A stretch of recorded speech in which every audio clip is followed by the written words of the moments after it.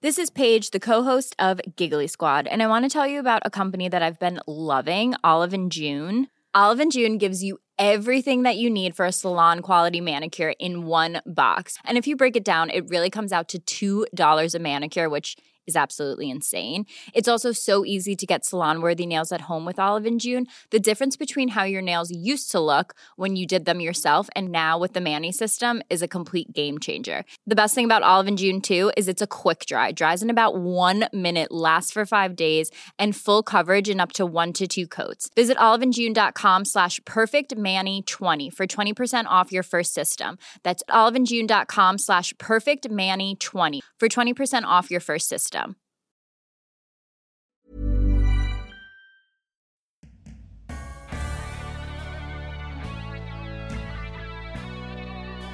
And my own mother was one of 5 kids. Her call to us all was, there's no such thing as can't. You just ignore the naysayers because they will always be there.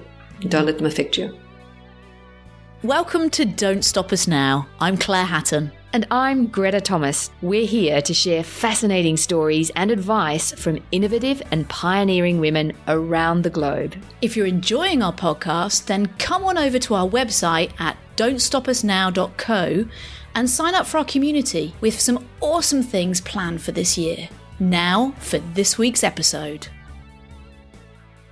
On the show this week is Mari Johnson, an Australian entrepreneur with a passion for AI. Mari's cutting-edge work today is all the more incredible when you hear her story. It certainly is. It's an amazing story. It sure is. She was married as a teenager, then soon found herself pregnant and living in a caravan.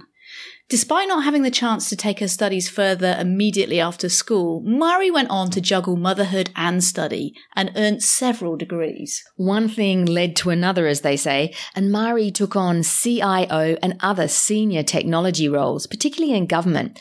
And in 2006, she was named Innovative CIO of the Year for Australia. Mari now leads the Centre for Digital Business. It's a company she co-founded with her husband, yet the same one she married all those years ago. She's a truly passionate believer in finding ways to use technology, including AI, to make life more equal and fair for everyone. In this episode, you'll hear why you should have a long and a short game plan, what it's like as an older woman in technology, how she copes with adversity, how she's co-designed a digital human, Nadia, with the disabled community, and how her husband's 4 heart operations and her grandsons are shaping what Mari is working on now. We spoke to Mari in Australia's capital, Canberra, her hometown. So without further ado, enjoy this episode with the forward-thinking Mari Johnson. Mari Johnson, welcome to Don't Stop Us Now. Thank you both very much for having me. It's an absolute pleasure. We're really excited about this conversation.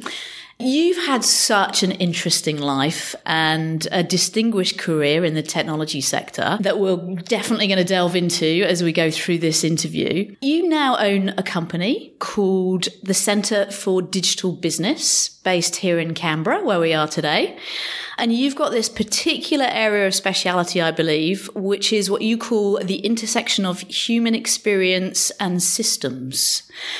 Can you give us a little bit of colour and help us and our listeners visualise what that really means? Well, that is a big question. And the way I like to talk about it is we all know when we experience bad service, or we all at times get frustrated with the technology. We might scream at our computer, for example. We all appreciate the wonderful technologies that we have, how amazing Apple is, the Apple products, and how intuitive they are. And you give an iPad to a child, and the child intuitively knows its way around. That is my, if you like, description of what the human experience is at both ends, the good and the bad.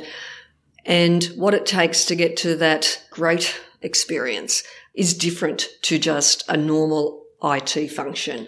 It actually requires understanding the psychology between a person and their environment to actually do that. And so through my journey in my career, I have seen and experienced and here and there probably been responsible for things that have not gone so well on the human experience and have definitely learned a lot about that. And so I believe that this is a particular issue in the era of AI, which my company is an AI and digital services company, to bring that to the fore. Before we go anywhere near the technology, I'd really love to sort of spend a bit of time understanding you and how you got here. So how have your life experiences taken you down the road to doing what you're doing today?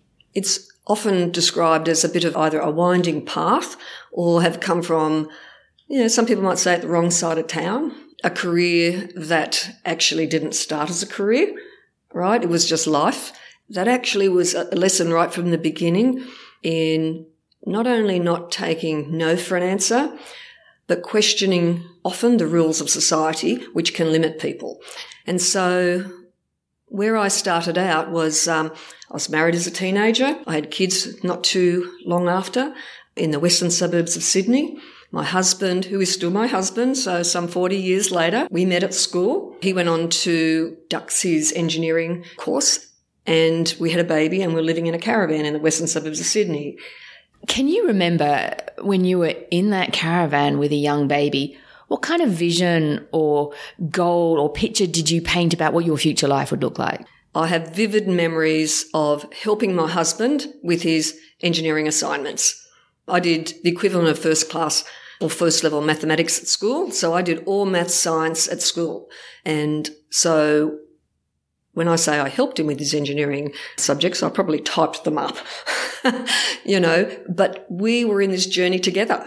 It was always this amazing interest in what I saw as understanding what engineering is. And in that caravan that we had those conversations, how different engineering and science concepts applied to a passion that I still have, which is space and NASA and so forth. What a story, and I can just see you there now. What I'm intrigued about is, what moment in your childhood did science and maths and engineering and space come to the forefront? So the 1960s was a very, very interesting decade, 60s and 70s, to be a kid. The movie world, we actually didn't see movies because, couldn't afford it, right? But on the television, you had Star Trek and all these amazing, amazing shows, which are just brilliant. But we had the space program, and Australia was really involved in that. As I think a 10 or 11-year-old, I wrote to Neil Armstrong asking for a few things, a signed autograph and any material that he could send. And when I didn't get a reply, after a few months, I wrote again and said that I was still hoping to get a reply. And I got a reply and I got an apology that it had taken so long. And those artefacts, the photos with the text, the signature, I have mounted in my office behind protected glass. Wow. I was about 5, I think, when the lunar Apollo 11 landing happened. And I think we're coming up in 2019 for the 100th anniversary. Oh, 50 years? 50 years. 100. No. 100 okay, makes you very old. That's too funny, yeah. 50 years since the landing next year. Yeah. Amazing.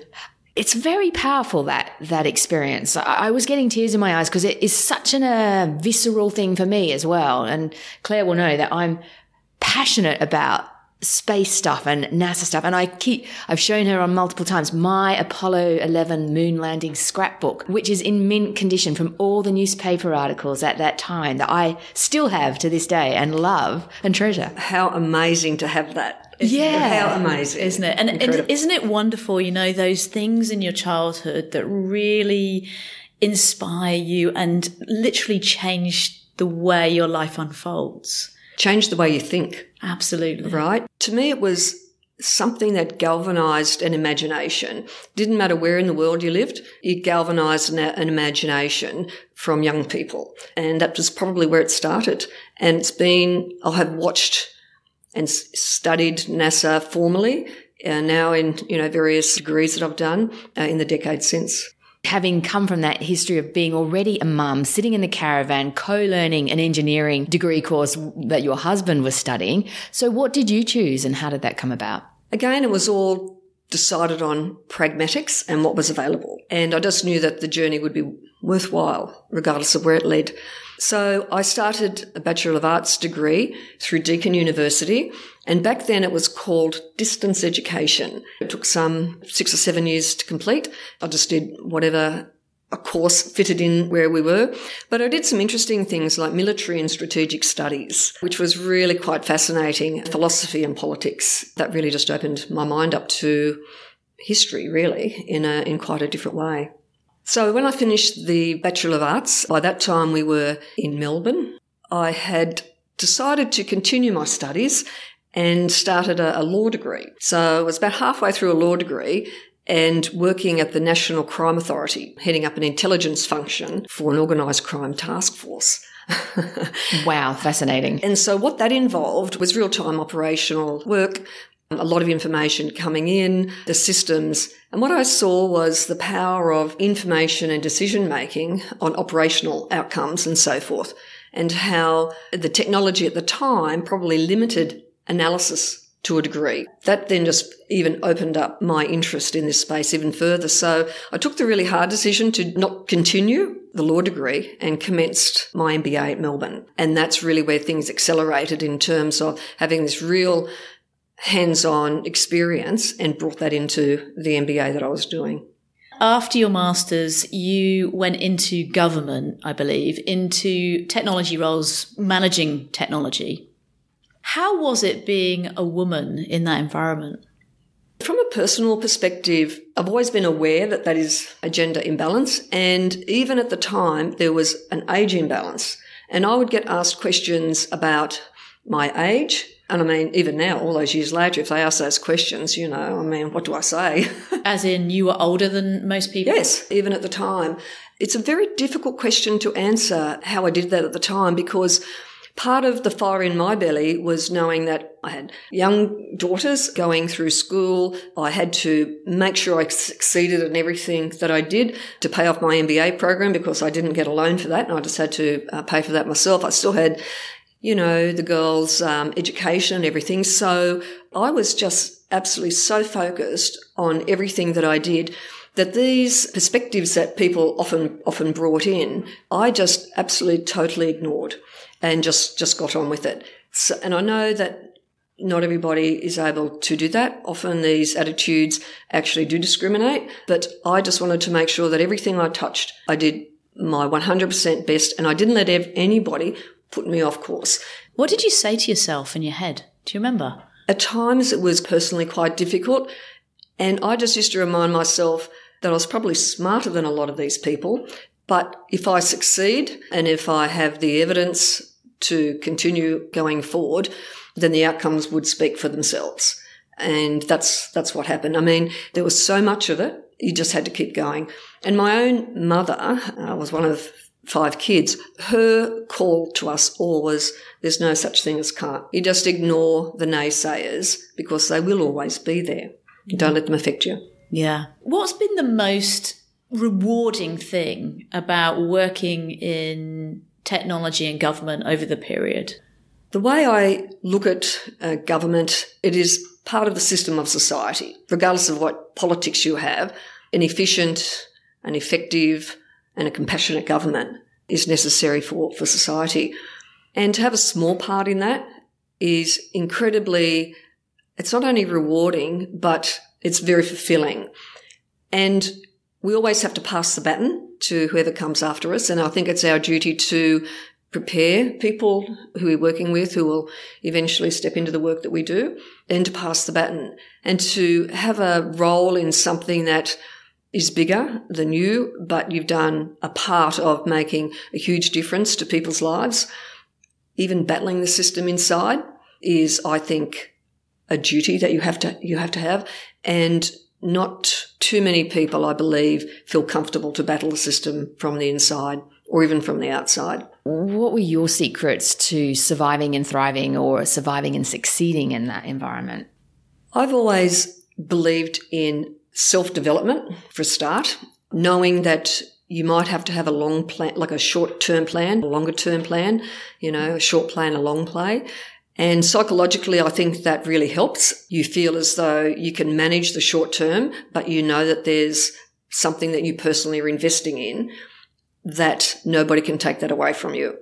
And so what I've always done is either formally through education, look for interesting things, which I thought would build skills and expand the network. And I have always done that.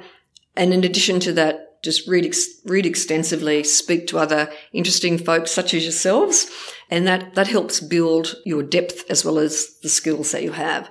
And so I think part of surviving within a major corporation or government agency is to have your own plan, a short-term and a long-term plan. And certainly organisations may make decisions about your career that might affect where you go. But if you have this approach, I believe it does build resilience into your own career planning. Speaking of that and other roles and possibly serendipity, you actually, as I understand, were handpicked by Microsoft in the mid-2000s to head up their global e-government and public services division, I guess, in Seattle. So how did that come about and what was that like? So that was phenomenal. So I was working in government together with my team. We had delivered a whole range of things, and a lot of that involved really close engagement with Microsoft. They asked me would I be interested in joining them to, head up this team, because they thought having a person who's walked the talk would be incredibly important for their global business. And so, but that mean, leaving government, moving to Seattle, changing your life that way.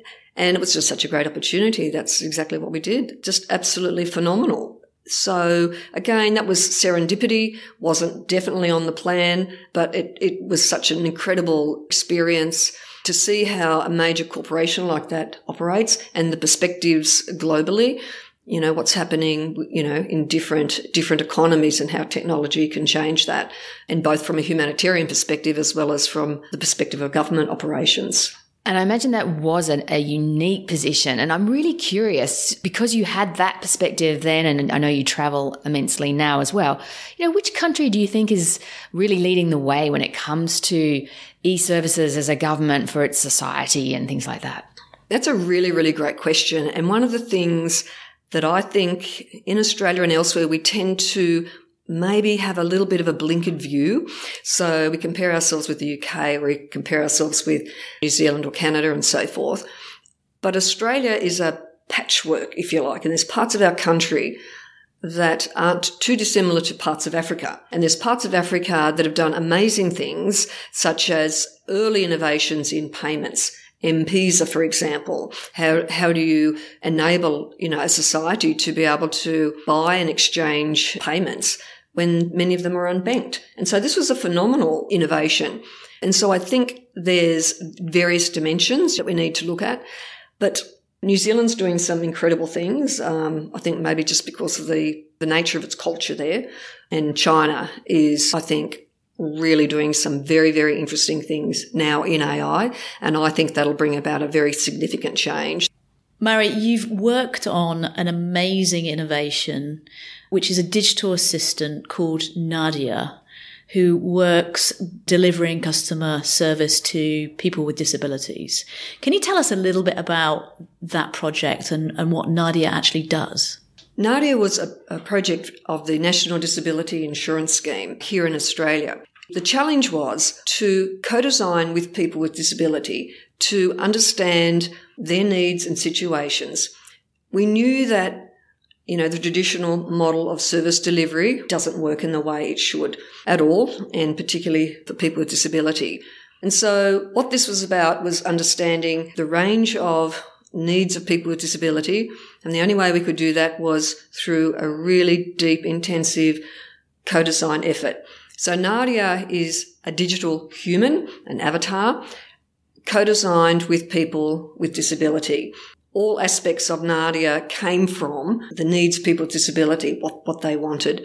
And so what it is, it's a co-designed, intelligent digital being with a co-designed personality, a defined role, and a deep body of knowledge about all the questions that people ask about the NDIS. And so for our international listeners, that's sort of a national scheme for financial support and other support in particular for people living with disabilities. So is Nadia about navigating the system? Yes. So the initial use case is all the questions that people ask. So this is a new scheme, a new program. And so people have lots of questions about what it means for them, etc. But also people will ask these questions in many, many different forms, not only because of their own needs and disabilities, but because of their own circumstances. They don't ask these questions in government speak. So the idea was to have this empathetic interface called Nadia available so people could ask it questions at any time and get very simple, straightforward answers in a way that really helped people navigate the system. And is Nadia live now? So we delivered Nadia to the Australian government a couple of years ago, ready for her implementation, ready for the phase which was called the traineeship.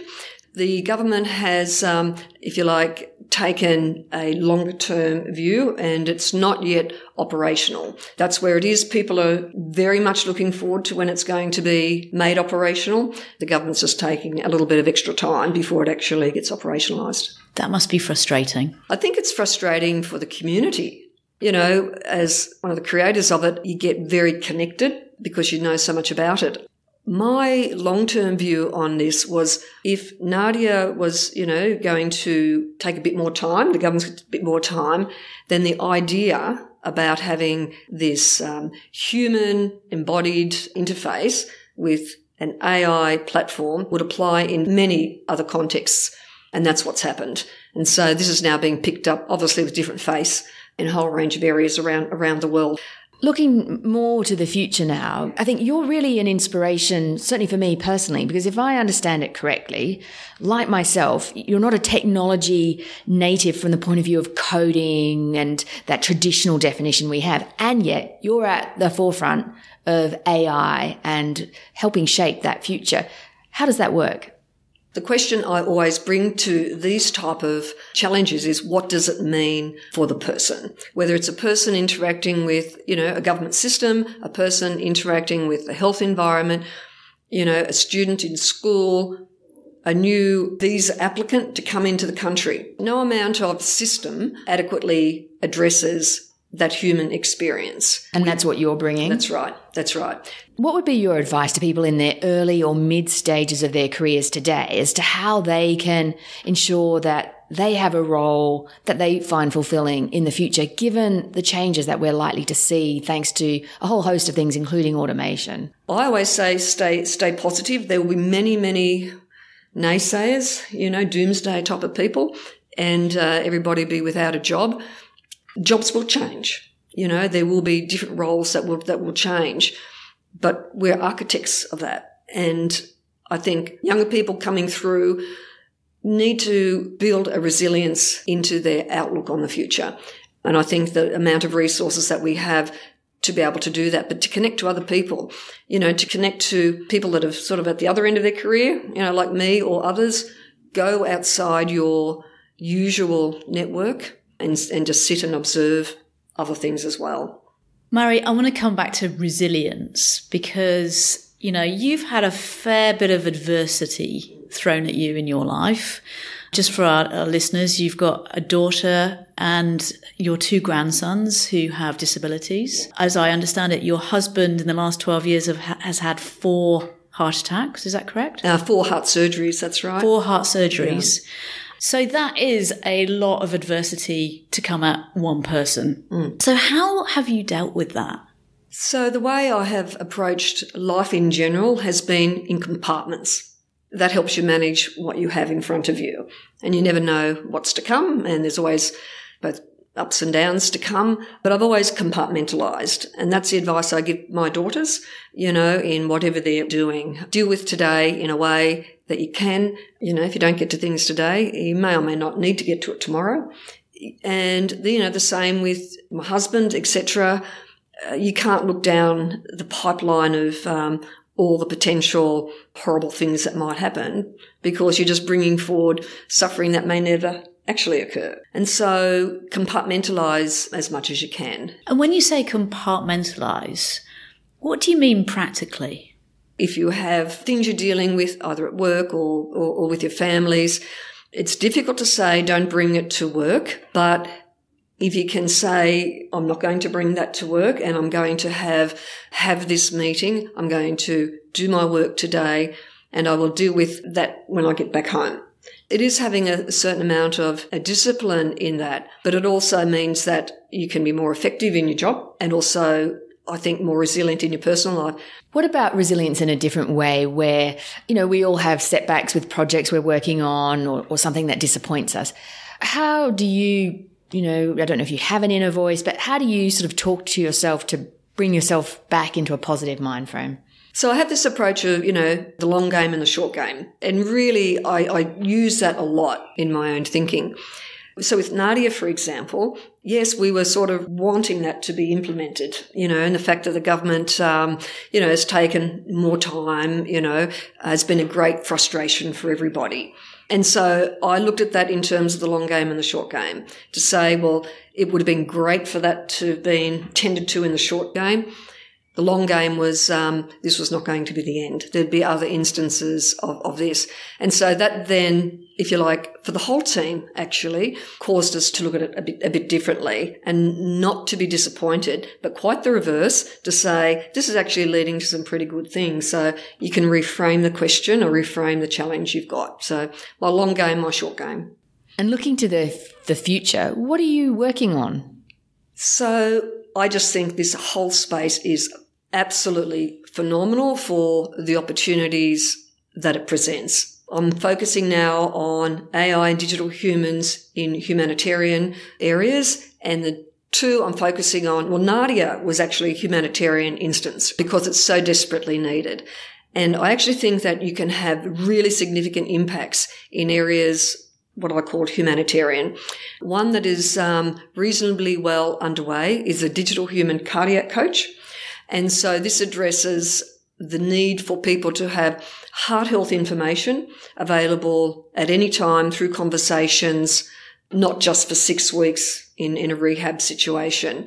And so there's a lot of interest in this from a number of areas around the world. Close to home, I've got my use case, I've got my co-design person there to help with all of that, and we've connected with the Heart Foundation and, others around. So that's one. And the second one is, both of these are big, so we're incubating them, and then our objective is to get funding and to push them out. A digital human reading coach. And again, a bit close to our hearts, our two grandsons have dyslexia and a different type of disability, so hearing disability. And so their reading coaches had to travel from Sydney to Canberra because of the market here. I mean, it's just such a demand. And so for the kids, for the young learners, to be able to interact at any time, that practice like playing the piano is really, really important. But at the moment, it's limited by the availability of the human reading coach. And so the same type of scenario, to be able to have a digital human, the young learner to be able to interact with. And from that is really amazing data analytics that come from that. What areas every day does the child have difficulty with? What are the sounds and the words and so forth? A level of insight that not previously possible. So we're doing some early work with some education specialists in the US on this. And that way, that can be a service that really scales the expertise of the human reading coach, but able to reach so many more people in need. Yeah, absolutely incredible. Mari, you've been so generous to us with your time. Thank you for that. If our listeners are interested in the work you're doing, and particularly the future work on the cardiac health coach and the digital reading coach, but how can they generally find out more about your work and what you're doing? Through social media. So we'll have information on our website, which is www.centre-for-digital-business.com. And we'll put it on our show notes on the webpage. Centre for Digital Business. LinkedIn and Twitter, quite active there, profile the work that we're continuing to do. So that's the platform that I use. Well, thank you, Mari. I'm sure many of our listeners will be intrigued to learn more. And from this real human and Claire sitting next to me, another real human, to you, a real human, thanks so much for your time today and for exposing the world of digital humans and the importance of AI going forward. Great. Wonderful to be here. 3 humans together. Thanks so much.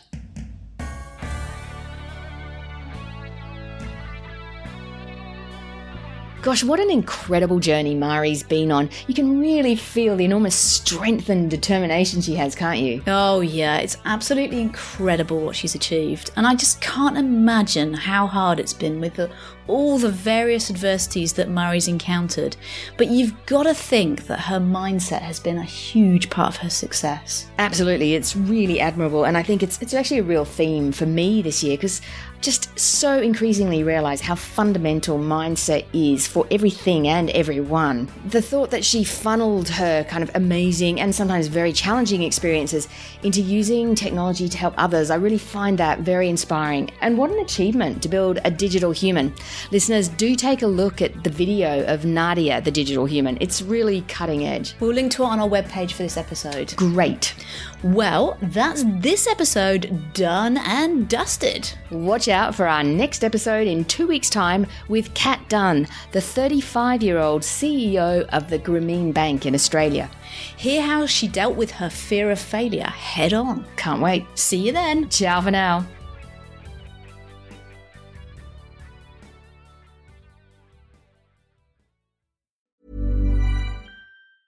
Planning for your next trip? Elevate your travel style with Quince. Quince has all the jet-setting essentials you'll want for your next getaway, like European linen, premium luggage options, buttery soft Italian leather bags, and so much more. And is all priced at 50 to 80% less than similar brands. Plus, Quince only works with factories that use safe and ethical manufacturing practices.